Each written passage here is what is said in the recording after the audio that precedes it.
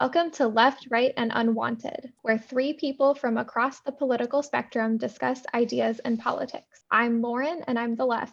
I'm Morgan, and I'm the right. And I'm Luke, and I'm the unwanted. In this and in life. Thank you for that clarification, Morgan. So for the inaugural podcast, we'll start out with a brief discussion of our perspectives on the term right and left before moving into the discussion on Frank Skinner's article, The State. Because this is the first podcast, this is going to be more generic about the right and the left. My first question for you is a left-right test. I did not make it up, but it is, I think, a decent one. Are some people better than others? Yes. No. So the key for deciphering the test is that people on the right will say yes, and people on the left will give a speech. But Lauren bucked that trend by just coming straight out and saying no, which is interesting. I agree with Morgan with yes. So my next question is for either of you. How would you define what makes someone left and what makes someone right? I guess to me, in the most, trying to break it down into simplistic terms, is the right side generally wants less government involvement and the left side typically wants more. When you think more government in your head, what are you picturing? I guess more government sounds strange. I guess the government being involved, the federal government being involved in more aspects and like organizations and having more, just basically more say in everything, as opposed to leaving it to either smaller governments, such as like states or cities, or private organizations. I definitely think it's true that today in discourse, the right, we use the language of limited and less government, where the left does not.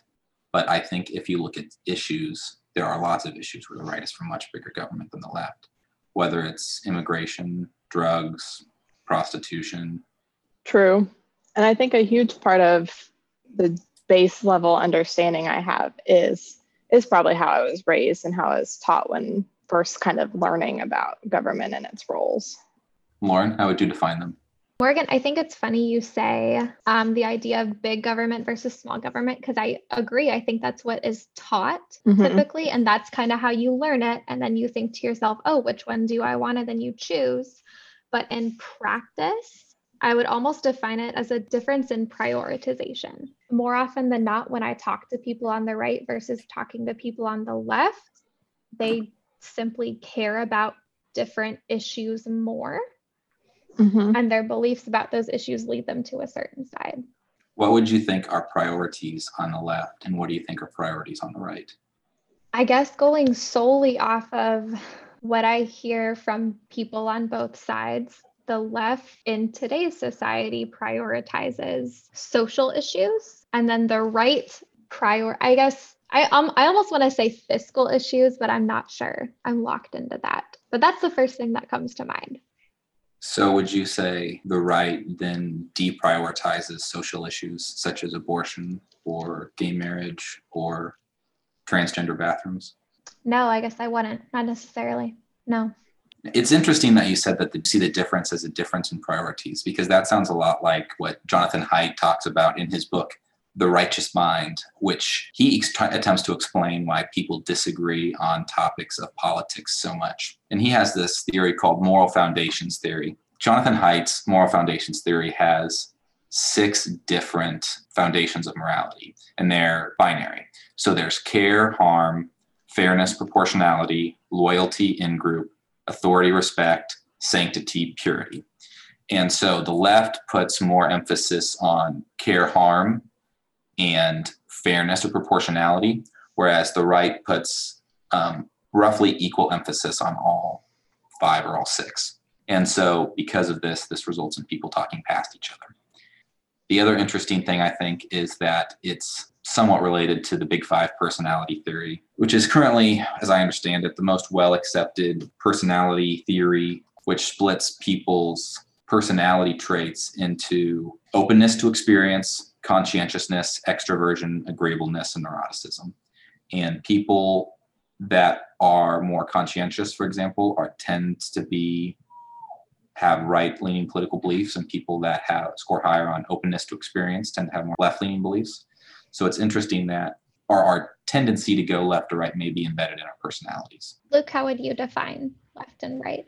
I think the best explanation of right and left I have heard is from Thomas Sowell, who wrote a book called The Conflict of Visions, where he describes that there's two visions of humanity and human nature. The left version, which is called the unconstrained vision, and the right version, which is called the constrained vision. So the left primarily relies heavily on the belief that human nature is essentially good, and they distrust decentralized processes, are impatient with large institutions and systemic processes that constrain human behavior, because they think there's an ideal solution to a problem. Compromise is not acceptable. And then people on the right have a constrained view of human nature, where humans are very limited. We can't be better than what we are. And so we need to make sure that humans are constrained in their actions and the choices that they can have. Much more of an educated sounding explanation than Yeah, well, part of it was mine. off of the Wikipedia page. So very nice. And like in the book I previously mentioned, The Righteous Mind, Jonathan Haidt does reference Thomas Sowell quite a bit in it. There's some connection between those two visions of humanity and politics.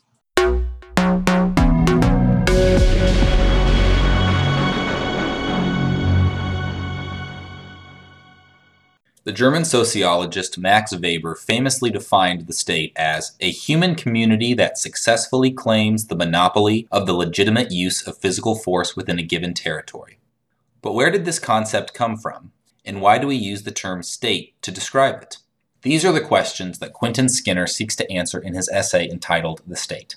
Quentin Skinner is a British intellectual historian regarded as one of the founders of the Cambridge School of the History of Political Thought. One of the defining features of the Cambridge School is its emphasis on a text's historical context in an attempt to avoid anachronistic interpretations of a text due to contemporary changes in the understanding of the ideas contained within the text.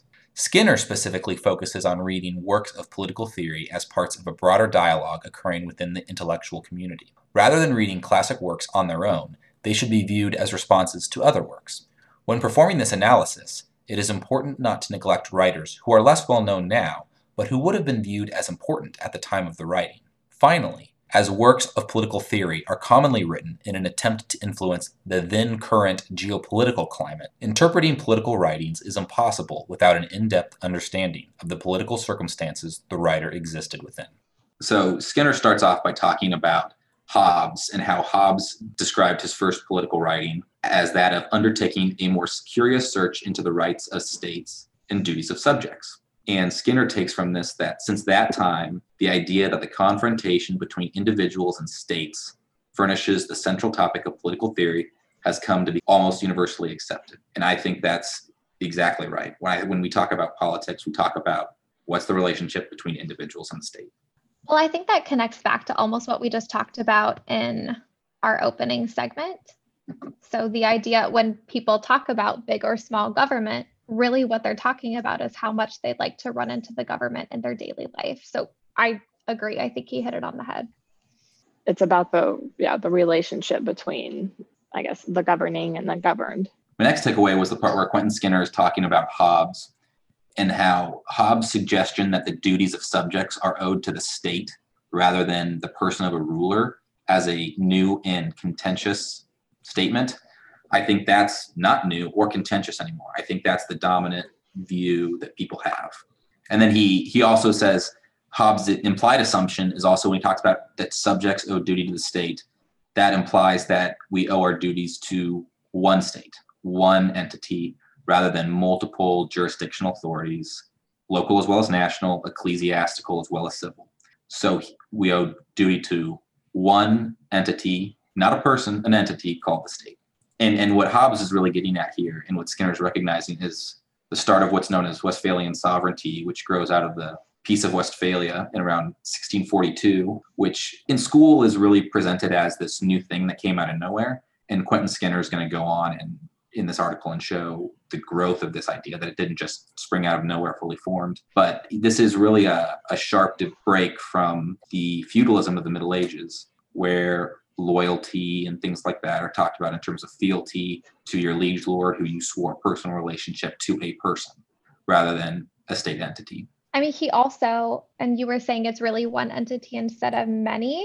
he also denotes that it goes to the highest form of authority. And I think today when people speak about the state, this has carried through, and that's what is meant. If you hear someone say this state, it means this large, high authority. It's not really a term we have to define anymore. Even teaching in school, it's not something really we go over definition wise. And it's interesting to me to see how the definition evolved before we got to the point where we are now. We don't use the term the state as much in the US, I think because we have 50 states, and so it's somewhat confusing. I think you hear it more in English, television or anything like that. They'll talk about the state. We usually just say government, the government. It's rare to hear the term the state used to refer to the entity with the monopoly on legitimate violence, as the most commonly accepted definition has it. I think that the conclusion that the duties of subjects are owed to the state rather than the person of a ruler is somewhat out there, because I think that we still cling to the idea of government being personal and it being personified by people, whether it's Obama being portrayed by the media as sort of messianic, or the extreme loyalty to Trump that you see on the right, the depiction of Joe Biden as Uncle Joe. There's this real want and need by people to personify the state into a person that they can look at. Loyalty is also, I think, now implied, at least in our country, in the US. So back to what you said about the concept of swearing fealty to a lord or whoever was in charge of your area, that would change if the ruler changed. And today, it's something I think we take for granted for everyone unless someone states they feel otherwise.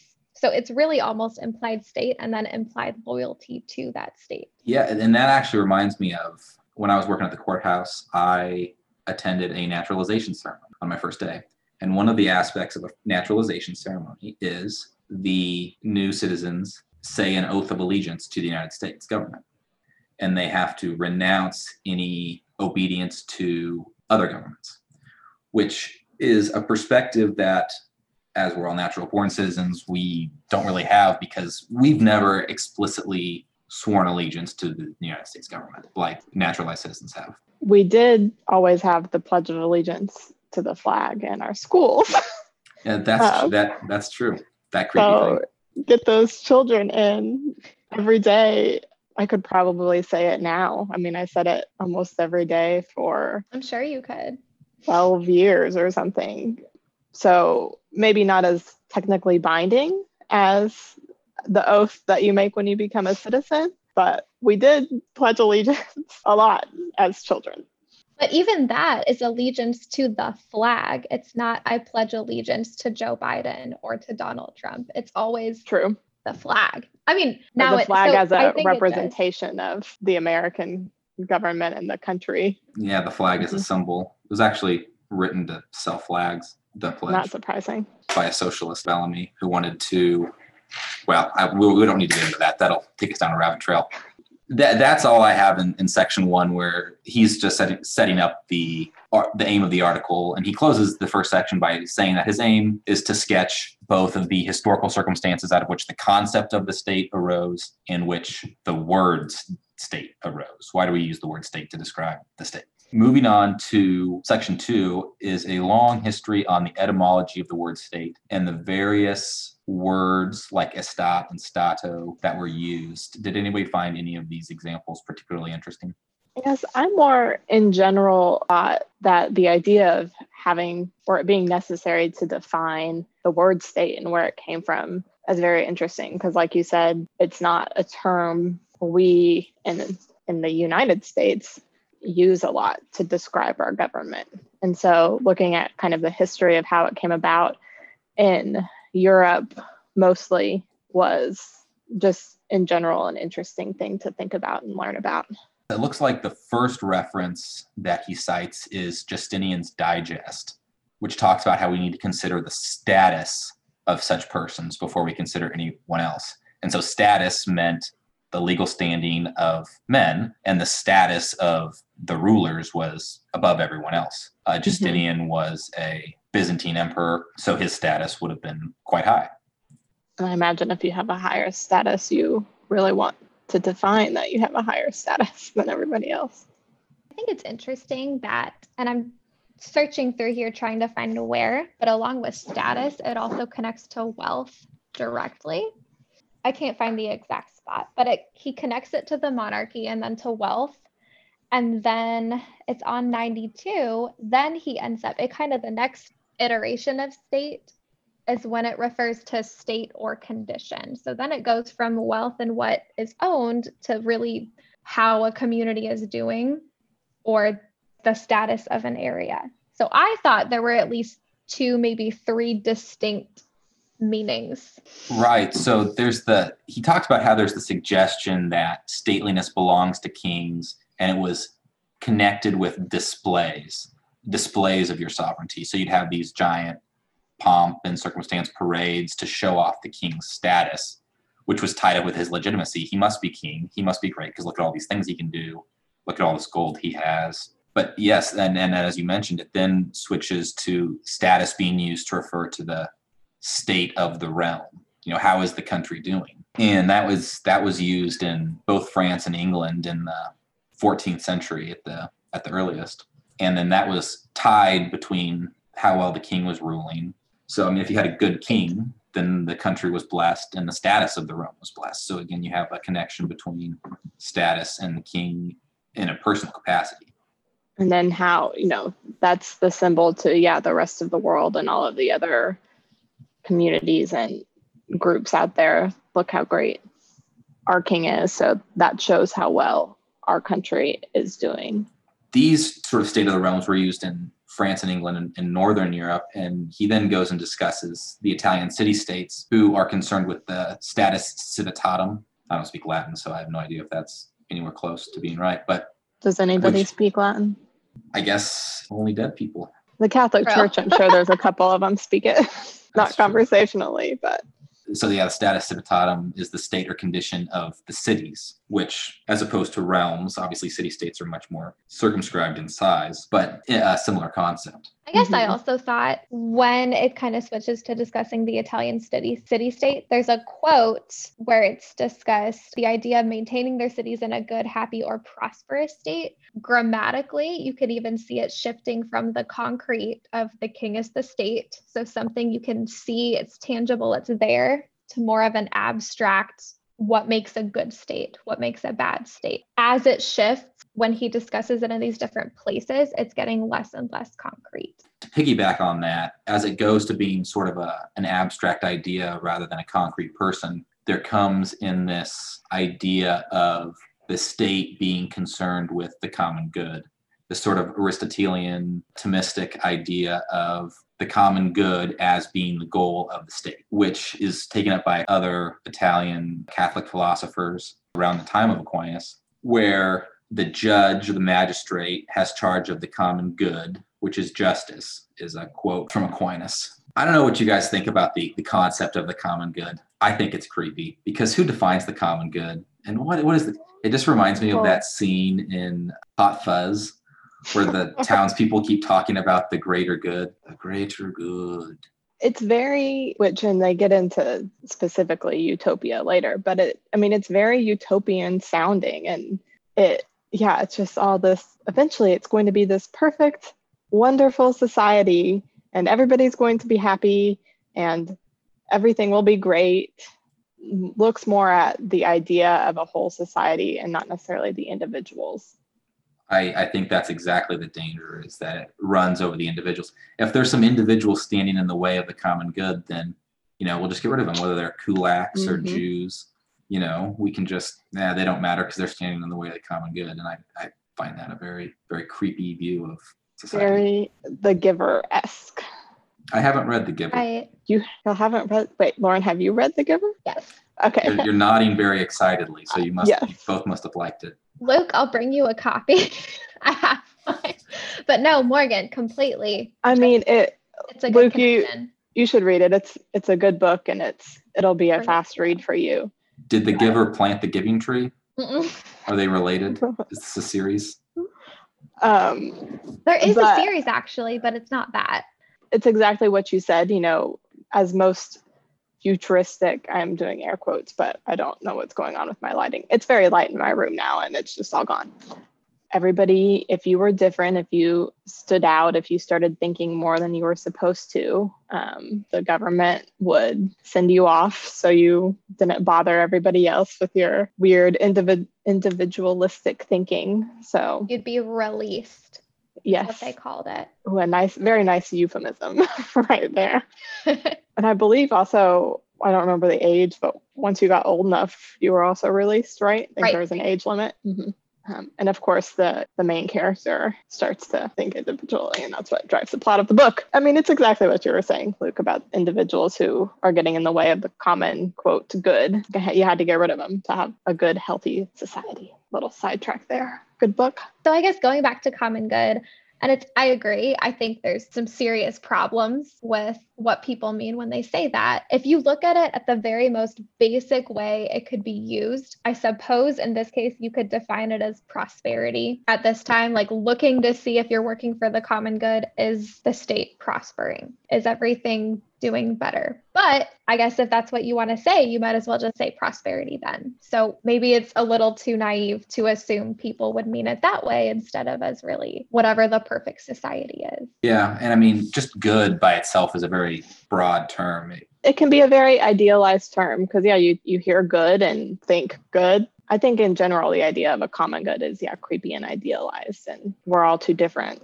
And without getting into too much spoilers, there is, I think it's State Simplification is an article coming up, which talks about the totalitarian possibilities introduced by utopian visions. And this growing shift in the view of the state is very connected with the Renaissance because it starts in Italy and then it's moved by the Erasmian humanists into Northern Europe in the 16th century. And Erasmus himself talks about the optimist status and that view of the state, which is essentially plagiarized from the Italian philosophers.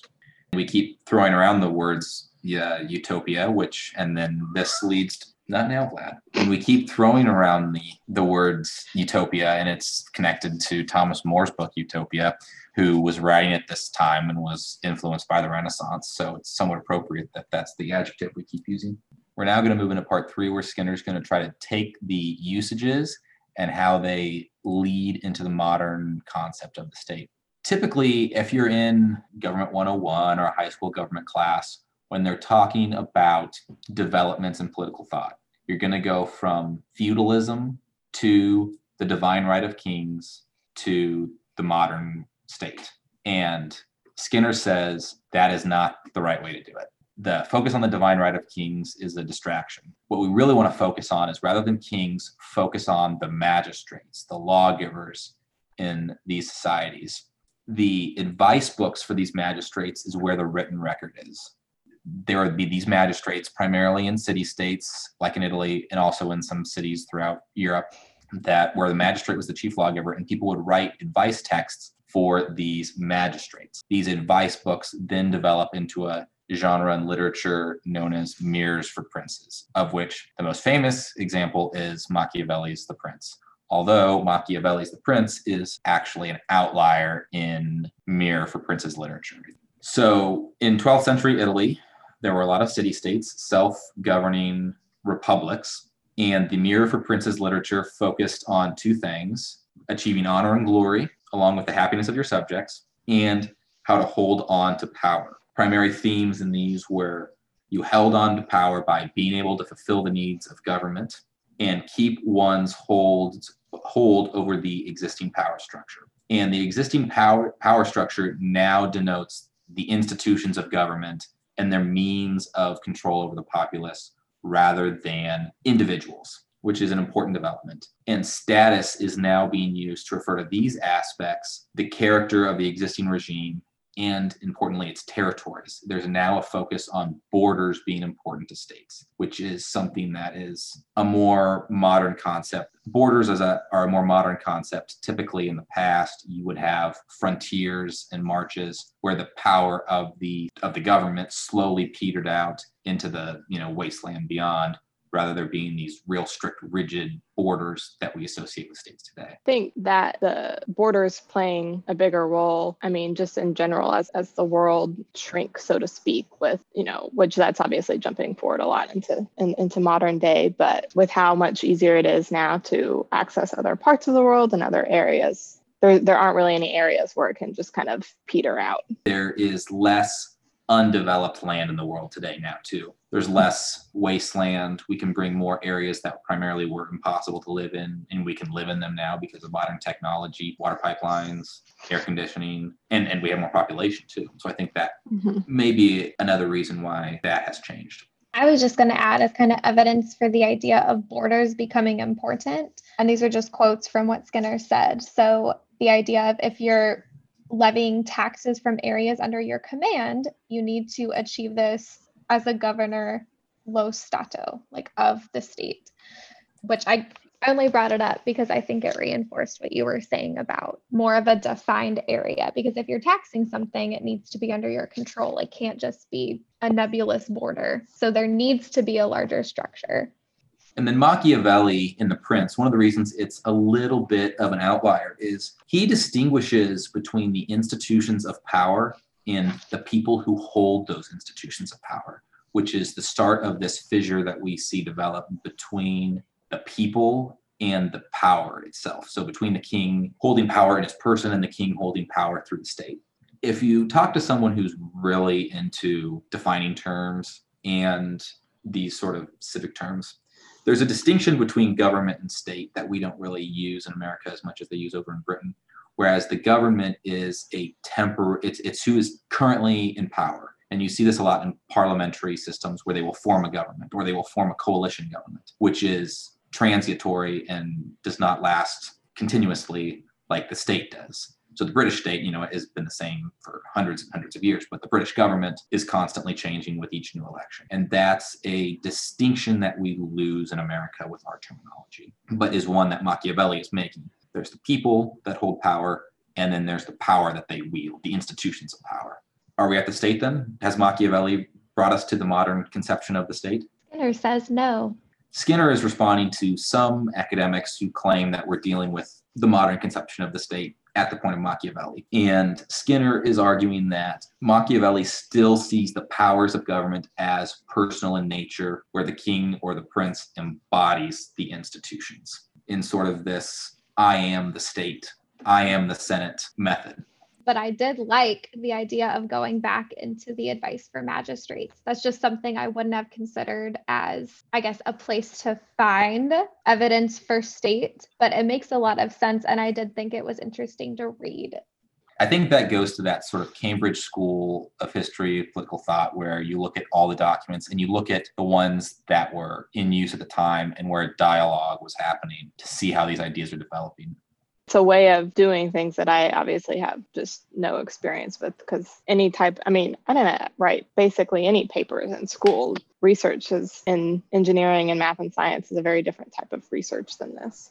So Skinner is talking about how these humanist Renaissance ideas about the state have now penetrated into Northern Europe, but the belief that the powers of government should be personal in nature isn't going away anytime soon. It's interesting that he points to this belief as being one of the bases for the quarrels between kings and parliaments over the issue of taxation in the course of the 16th century, the most famous of which would lead to the English Civil War, the execution of King Charles. And the other interesting thing about this is that the Parliament is actually making the power as personal argument, because they're saying kings should be able to live of their own personal revenues and enforce their role within the state under their own personal revenues. So you'd think that the kings would be the ones making the personal argument, sort of a divine right argument, but it's actually the parliament's making that.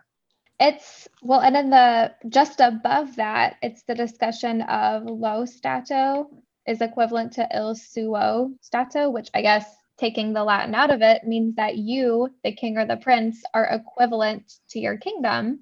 So the case that kings should be able to then live off the kingdom with taxation isn't our concept of modern state. With it, especially, and I'm not that we have a king, but in our country, we don't think of our government as living off of us. Well, some of us don't.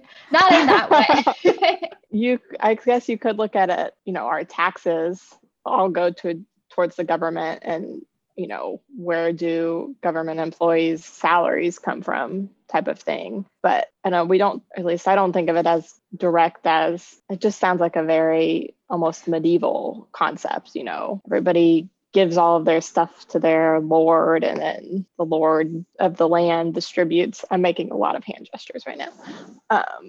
Distributes it and kind of helps provide for everybody, almost a medieval concept. At this point, Skinner is going to shift his analysis from kings and kingdoms to republics, which is another form of government that is common throughout the Middle Ages, particularly in Italy. A lot of the city-states were republics, drawing off of the example of the First Republic of Rome. And the republics of Italy all shared this idea that in order to obtain the optimist status, we have to have a self-governing form of republican regime.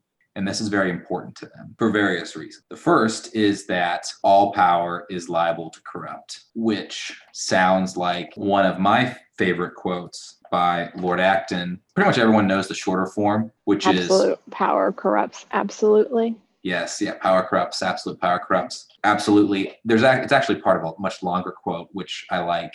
It goes, power tends to corrupt and absolute power corrupts absolutely. Great men are almost always bad men. I have heard that whole quote before. And yeah, when I was reading this section, that's definitely what came to mind. And yeah, the idea of how you can trust that governmental authority to judge and rule fairly and correctly. Yeah, and later on in that quote, Lord Acton goes, "There's no worse heresy than that the office sanctifies the holder of it." That is the point at which the negation of Catholicism and the negation of liberalism meet, and the end learns to justify the means. And he's responding to someone who says that we have to judge popes and kings differently, use a different standard. And he's saying, yeah, we have to use an even higher standard on them because they have so much power. And you hear this a lot. Well, I don't respect the man, but you have to respect the office.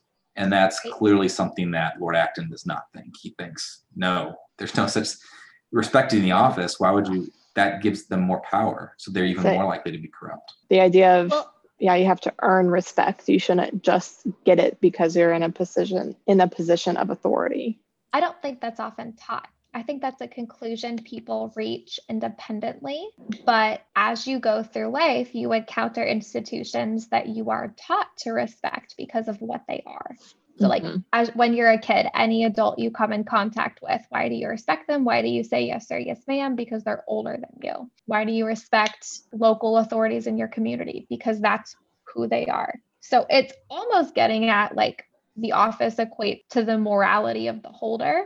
And I think sometimes people get the idea that since we hold elections, we elect our officials, it's the idea that, oh, I picked them. I wouldn't pick an immoral choice. Therefore, this person is everything I want them to be, and they deserve my respect. But I think we see that in more than just government, respecting offices. Yes, for sure. This is actually something about our current society that I'm very excited about, and that is that people are losing respect for these positions.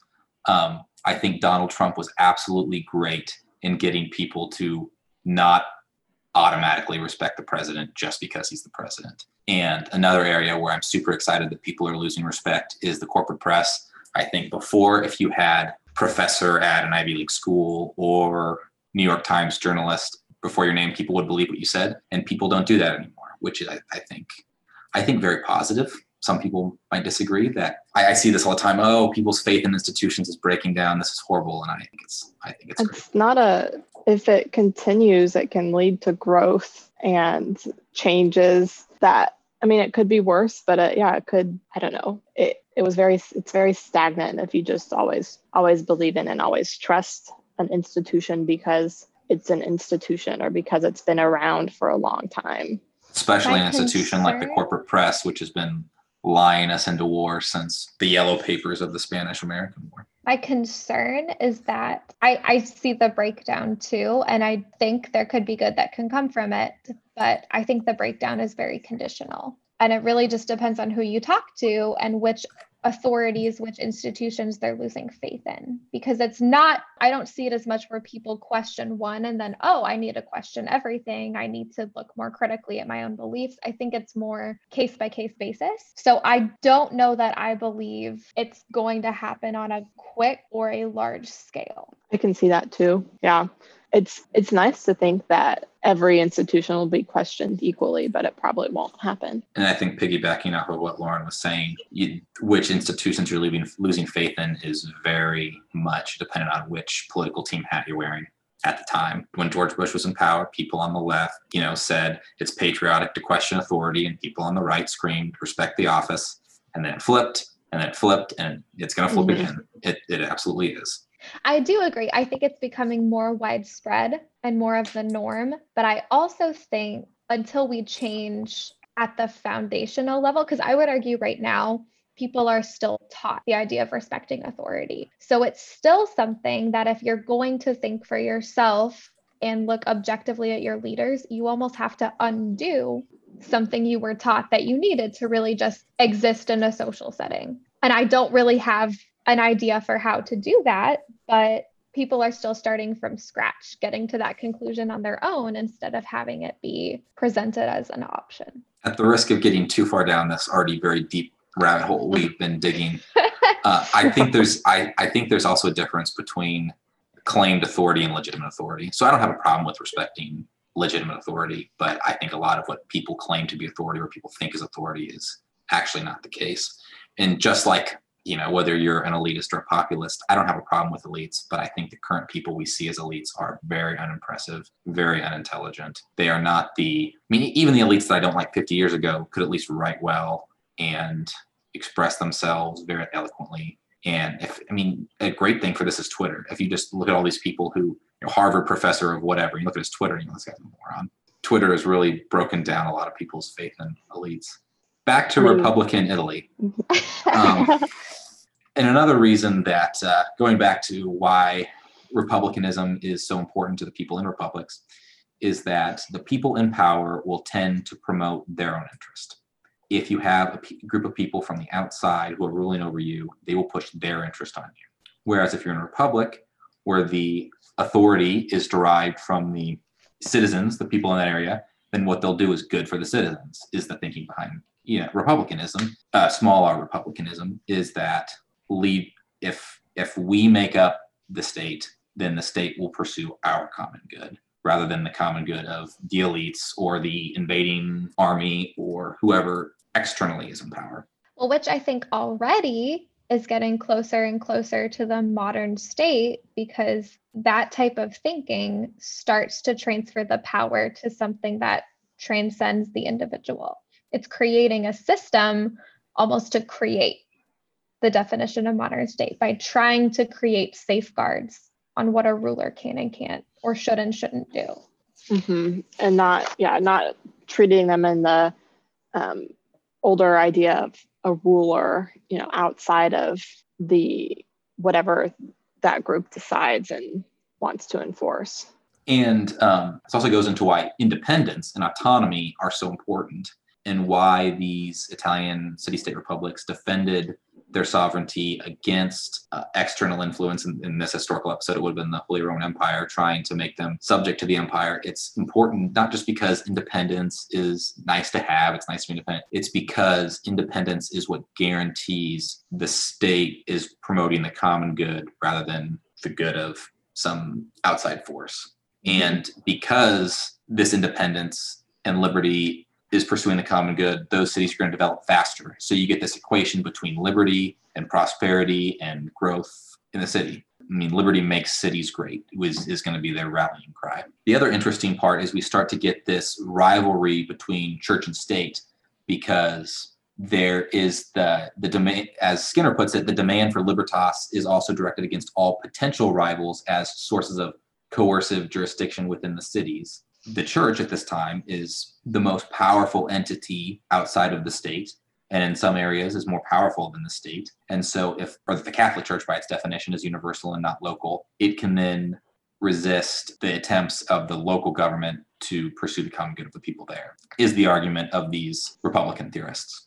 This is something, side note, that I would love to do more of. I think it'd be interesting to find something specifically about these two power. I don't know. Personally, that's something I would like to look at. I think it'd be interesting to, almost compare them, because technically now, it's church and state are separate, but I mean, the United States is still a very Christian, very, very Christian and Christian run country. We say that, but in the United States for a long time, the church has not exercised temporal authority, and you do not get convicted by the church. You do not get put in jail by the church. You do not, for the most part, there's a few exceptions. You don't sue someone in the church. It's all this power is exercised outside of the church. And yet people have religious beliefs that influence how they use the secular temporal power, but the church itself does not have an army, does not have a police. And that was something that used to be the case. I mean, the church used to have all kinds of power that we now view as the province of the state. And Marsilius of Padua is one of the first people to argue in 1324 that all coercive power is secular by definition, and the church has no right to exercise civil jurisdiction at all, which sounds very mainstream today, was very radical back then. Especially in Italy. I guess which is the last place on earth where the church still can exercise civil jurisdiction in a very limited area. I did, going along down with this, I thought the idea where we're shifting, even in matters of the church, where the community retains the ultimate sovereign authority. I was going to say that relates back to what you said earlier, where you started talking about checks and balances. And by putting these conditions on the power that people can exercise, we start to associate legitimate government with not the men themselves, but with the institutions. So because the judge can only do X, Y, and Z, the power now rests in the rules that give the judge the power to do X, Y, and Z, and not in the judge as a person to do whatever he wants anymore. I think Skinner's words, he calls them an agent of justice now, as opposed to being judge, jury, and execution. At this point, Skinner is starting to see that this distinction between the apparatus of government, the institutions, and between the people that actually hold them is starting to come up in more and more writers. He points to Venetian writers, Contarini, I don't know if that's how you say it, Francisco Patrizzi. There's that Giovanni guy he mentions a lot too. Gucciardini's Discourse. Good, right? I think that's it. Alemanno Renucci. Pepperoni. The only other note I had for 4 is this is where, right at the tail end of 4 is where he also, and we already covered this a little bit earlier, discusses the idea of citizenship. So this is where Skinner starts to bring in being dutiful toward the state itself. And we're seeing people's thinking shift toward allegiance to the state versus allegiance to whoever's in power. That's where he starts to make that distinction. And he talks about it in Venice, I think, specifically. And specifically, he talks about enfranchising additional citizens. So this is naturalizing citizens, which we still see, like I mentioned earlier, where it's the naturalized citizens that have to swear the oath to be dutiful toward the state. And this is not a new concept. This goes back quite a ways. One last thing is that when these concepts, especially of the Republic, where the power rests in the people, who then have institutions of power that carry out the common good, this concept is translated as commonwealth. And that is a phrase that's still used today, somewhat archaically, to refer to certain modes of government jurisdiction. And in certain ways you can set it up. There's 4 states that are referred to as commonwealths in their constitution. We start to now get into concepts and words and usages that we recognize today. I did along with the Commonwealth, and I looked up the etymology myself because I was interested, not because I thought we really needed to, but it goes back to a realm established for the common good. That's when it came into usage and people started using it to mean something that was founded under that pretense. When Charles I was executed, and who's the guy that killed all the Irish people, took over? Cromwell. Wasn't it called the Commonwealth? Yep. So moving on to section 5. Now that we have the Republican theorists' input, are we now at the modern conception of the state? Are we? I'll put on my Lee Corso headgear and say, not so fast, my friend. We still are not to the modern state. Starting to get to talking about it as a contract.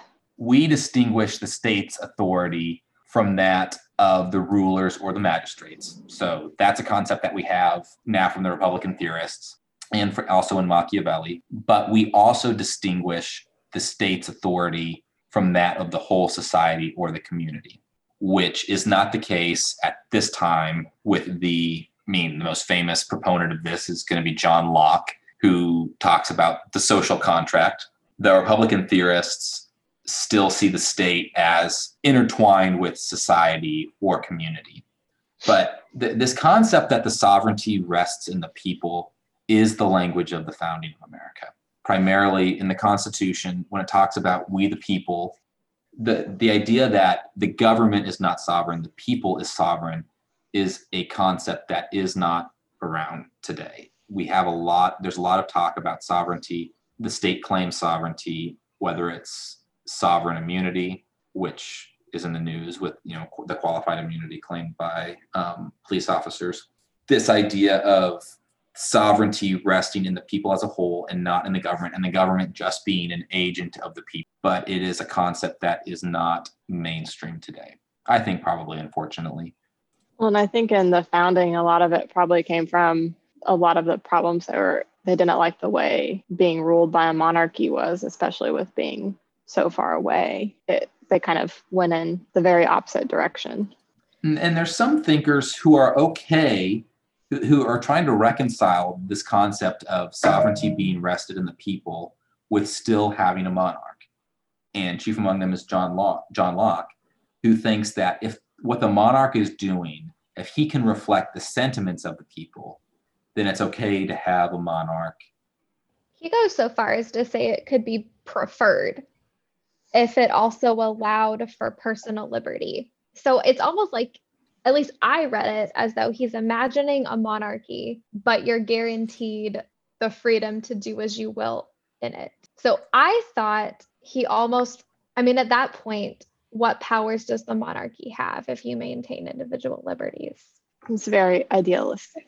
I think maybe it's this enlightened monarch idea where the monarch is so wise that he reflects the will of the people in a way that some theorists have tried to see it. It may also be that John Locke is writing in a country where there's a monarchy, so he can't just come out and say, yeah, there's no monarch. True. It's always tough. You always have to read. Again, this goes back to the Cambridge thought where you read people in the context of their time and place of writing. So even though John Locke's thought may lead to no monarchy, he can't come out and say it. Mm-hmm. Good point.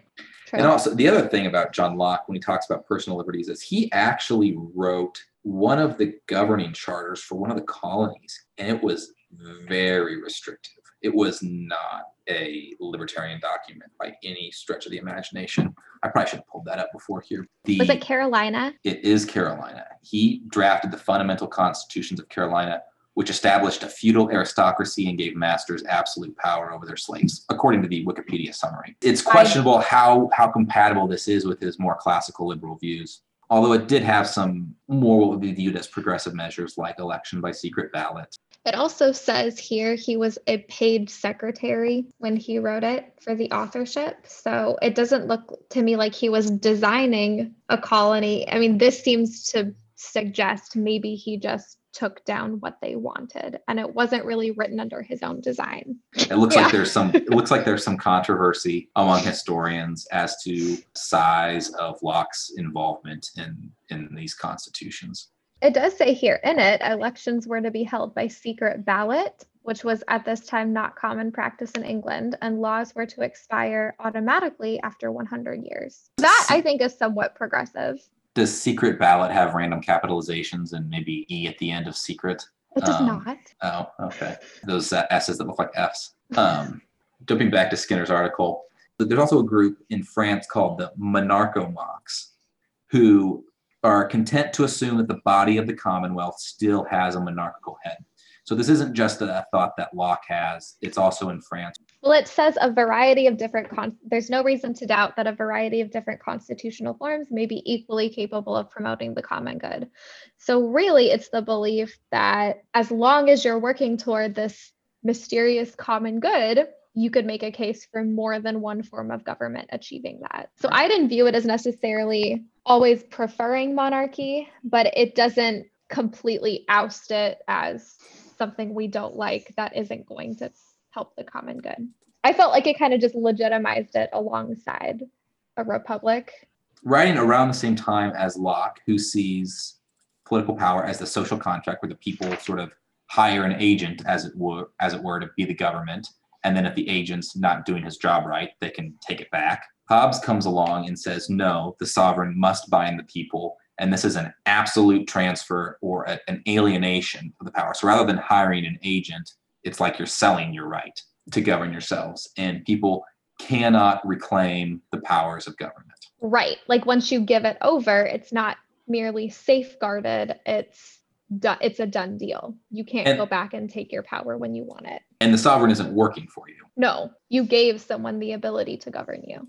And with that, Skinner concludes, we have now reached the single and supreme sovereign whose power is different from the people who instituted it. And we are now at the modern conception of the state.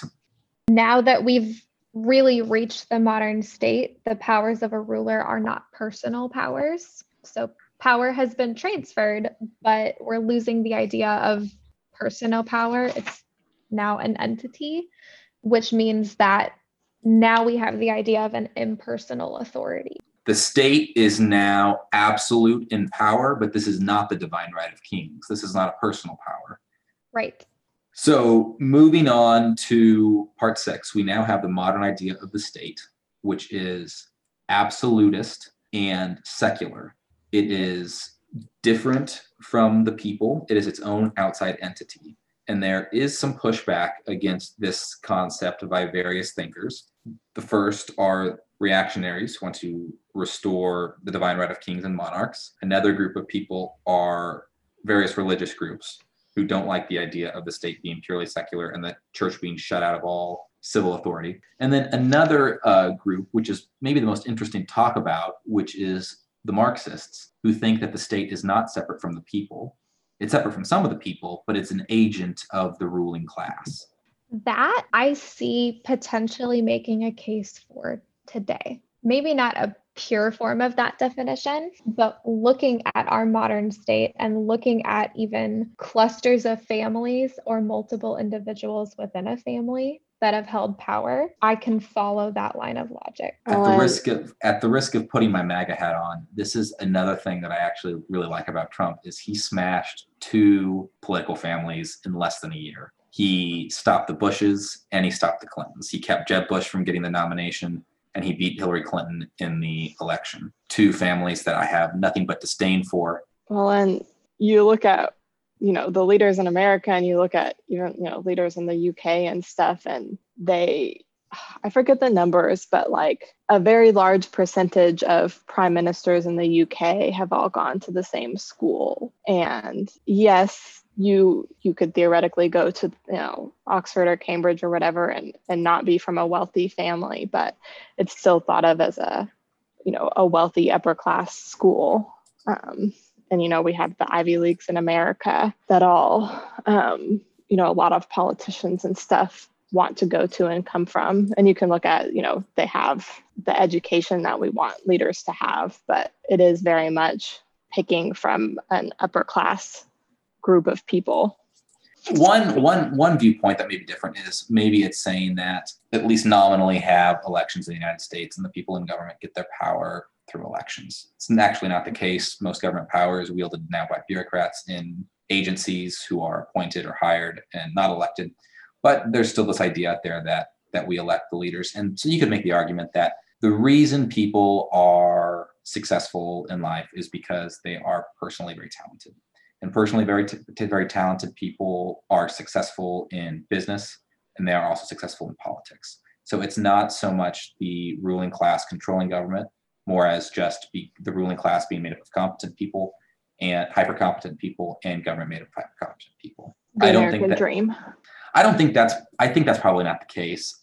and I see this now, to get into power, you have to get the electorate to vote for you. But then once you're in power, like for the president's probably the easiest example of this. You have to get the people to like you to get into power. So you make all these promises. And then once you're in power, to get things done, you have to work with the entrenched power elite who don't care about your promises. And one example of this that I saw was foreign policy. So Trump got up on stage in South Carolina in a military heavy, very red state, very military heavy area. There's a lot of bases there.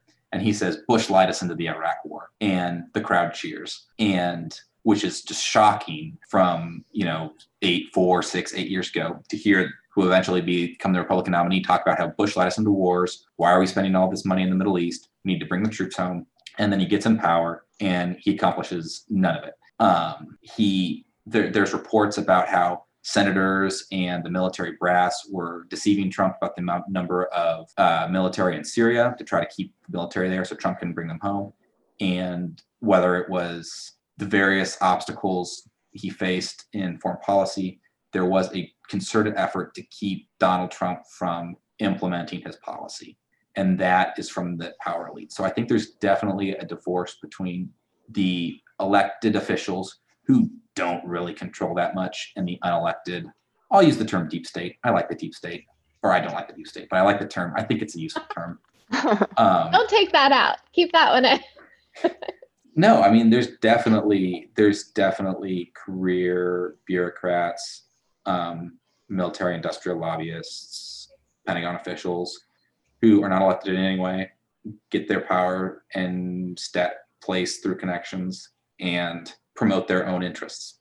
I guess I have a couple follow-up thoughts. Number one, I think there's a chance in discussing Trump, you're giving him too much intellectual credit, where I'm not sure he has it, to be completely honest. I think calling it his policies and I'm not sure all of his actions are for a purpose. Is maybe how I agree. I think it's interesting. And I think looking at people's reactions is interesting. I'm not sure that's something he's doing consciously, because I'm not sure he can. So there's that. But the other comment I had is, I guess, the idea that, essentially I agree with you. I think we definitely do have a ruling class, and there is a bit of a separation in once you get into office, realistically, what you're going to be able to accomplish. When you said the idea of like a career politician, I guess that is interesting to me, because I feel like that almost then combines them. Like if you're a career politician, not always, but more often than not, you come from a certain background. And Morgan, you were talking about amount of prime ministers or people that went to the same school. Like there's almost a blueprint you could have in place to be afforded that opportunity. But then it's almost like you cross sides. You go from maybe being in the elite class in our country, you achieve your goal, you become a politician, and then it's almost like you see the other side of it. Okay, we can, moving back to the article, moving back to Hobbes, whose view is dominant and is mainstream, Marxist, religious, and reactionary disagreements with it to the side. We see the change in political allegiance, where loyalty to the state previously meant loyalty to either the person or loyalty to the people. It now means loyalty or allegiance to the sovereignty inherent in the state. So the state is sovereign and you owe allegiance to it because it's sovereign. It's almost circular reasoning. Along with that, we redefine the crime of treason. In redefining treason, in the past, it had been defined as behaving treacherously to a sovereign lord. So acting directly against the person, not the office. And then Skinner says by the end of the 16th century, we see the shift where we're defining treason as compassing or imagining the king's death. And then it continues to shift and become more state-related and less person-specific. So the king as an entity as opposed to the current king. The crime of treason is the crime of those who act as enemies to the government. Yeah, it definitely, it's kind of evolving from being against the king in particular, and then against what the government says and decides. And yeah, the idea of kind of not against specific people. Skinner talks about how one outcome of distinguishing between the people in the government and the state itself, we also sever this connection between majesty and power and projecting it and the legitimacy of the power. And now when we see these displays of stateliness, we're just kind of shallow or hollow. When the queen comes out and, gives her speech, or Buckingham Palace, it does the wave, whatever it is, we realize that this is all just show. This isn't meaningful in a political sense. And we look at sort of North Korean military parades and we think, oh, it's so silly, look at them. But really, this is them in North Korea, which still follows a very personal view of government. I can't remember the name of their governing philosophy. It's like the Juche ideal embodied in the persons of the descendants of Kim Il-sung. That majesty and trapping has political power. Well, and this used to be commonplace. So the idea of displaying your power or having a show or an event to memorialize your political office. But now I think we even see, I think most teen dystopian books that you might pick up or read or movies thereof, they have this as an element of the dystopia. I feel like there's always some, like in the Hunger Games. The Capitol, yeah. Right, yeah. And it's like flashy, it's amazing. Everyone's got green hair, and that's part of the ultimate sign of authority. Yeah. It reminds me of the opening of Discipline and Punish by Foucault, where he describes this execution that takes place, this very public execution. And the reason for that is to demonstrate that the king is justice. And that is another example of something that's gone away.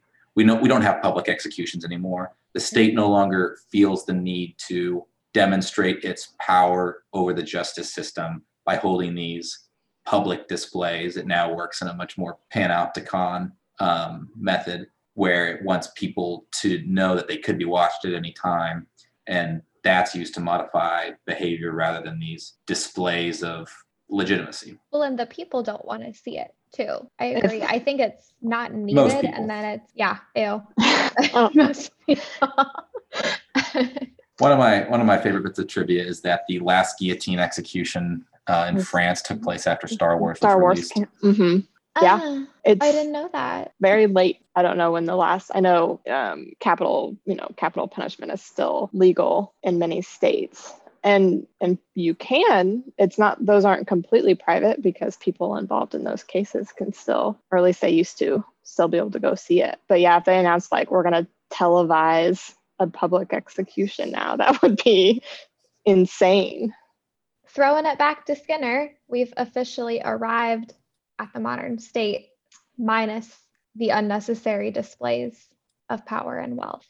There is something to this idea of the state trying to display its power in brutalist architecture. Like if you ever go to DC and you go see the FBI building, it's built to be large and imposing and make you feel little. It's less the trappings of majesty and more just pure, words in the name, brutalism, but just they have the power, you are nothing but a peon. So these sort of psychological displays still exist, but they're not related to majesty and personal authority. It's now related to the relationship between the citizen and the state. Look at this giant hall of justice. You think you can fight the man, you can't, which is the goal of a lot of brutalist architecture. And there's some other government buildings that were built in that style, that very ugly, concrete, boxy. The Omaha police station is built that way, although it's much less imposing because it's much smaller and has a lot less concrete on the facade. We saw the remnants of it in Munich too when we were in Germany. So, like, you're referring to the Nazi buildings? Yeah. Well, just like similar idea. Like that style crops up when there's a group that wants to impose power. Like you see the large, overwhelming pop up. Buildings. Mm-hmm. Yeah, the large. When you saw it also a lot in Eastern Europe, in another, that was a very Soviet theme of architecture too, was make everything bigger. These very, very large central promenades that lead up to this giant building. It's one of the things that bankrupted Romania before they put that guy up against the wall. Well, because that represents wealth in a very different way. Land is expensive. So all the space and, bigger buildings obviously cost more than smaller, efficiently using your space. It's just different than, the idea of purple being the expensive dye to be able to get. So that was representative of wealth, way back when, and it's shifted. I agree. So to connect the architecture style in, I think that more enforces the idea of the abstract state. So the idea that it can exist anywhere, not necessarily, I mean, it doesn't need to have like the little eagle and the little olive branch on it for it to be the state. I remember when my friend who is from Saudi Arabia came to America, he was talking to me about government buildings because we were driving around Stillwater and there was a DMV or something like that. That's in a strip mall. And he was, it's like, why is your government buildings in a strip mall? Like because he's from, Saudi Arabia, which still has a king. So they still have the big government majestic buildings for everything. And we don't, because government is omnipresent. It's everywhere now, but it's also doesn't have to legitimize itself in that way. So it can have offices and strip malls and areas like that. And that was a concept that he thought was very odd. Yeah, the idea of having a DMV, which is it's a much more regular part of the government that people interact with. But, the FBI building, most people don't have to deal with on a regular basis. But yeah, the DMV and city halls and stuff, when you're in smaller towns like Stillwater, and larger cities will still have slightly more imposing city halls and courthouses and stuff, but government buildings be so crazy large. Well, and not cute. Like the DMV is not cute. Like there was no attempt at art or, I'm serious, or any type of when there are some government buildings that I think are beautiful, that were designed to be beautiful. They were designed to represent ideals. And then you look at our functional buildings and it's like, ew, that's just absent because their function and our modern state is different. We don't take that into consideration when making a functional space. That, and we build crap now. Yeah, the general idea of, because Fort Worth has several, courthouses. It's a large place, but there's the main one downtown that has, slightly fancier architecture and stuff, but all the other ones. So what do we think of Skinner? Do we think his story about the etymology of the state, of the word state, and the growth of the concept of the state is a compelling one? Do we think he got it right? I do. Yes, he was thorough in the etymology, tracing it from the magistrate rule books through more modern usage, I think lines up with our idea of state today. Yeah, it was really interesting to see how it evolved, because obviously being in America, we don't learn about, maybe, a couple chapters here and there in history lessons, but seeing how it changed and evolved from back in the, 13th and 14th century to what we have today, it's very interesting. It's fascinating how he's able to tell the story and it makes logical sense at each step of the progression, and also how ingrained the state is into our life and that concept of the state. It's hard for us to imagine that for the majority of human history, that has not been the case. That is the idea of the state, which is the institution that has more influence on modern life than any other, is very recent. Very recent. And it does make sense when looking at it, how he presents it. It's easy to see. It's just not something I at least had ever thought about. Well, and viewing it from today, like you said, looking back, it makes me wonder even how much I might have missed in some of what he said if I couldn't, put on my 13th century hat and imagine how I'd feel about my ruler back then. Because it really is so ingrained in how we feel about things today. Thanks, everyone, for listening to the inaugural episode of Left, Right, and Unwanted. We'll be back again soon with the second episode. Tune in next time. Thank you.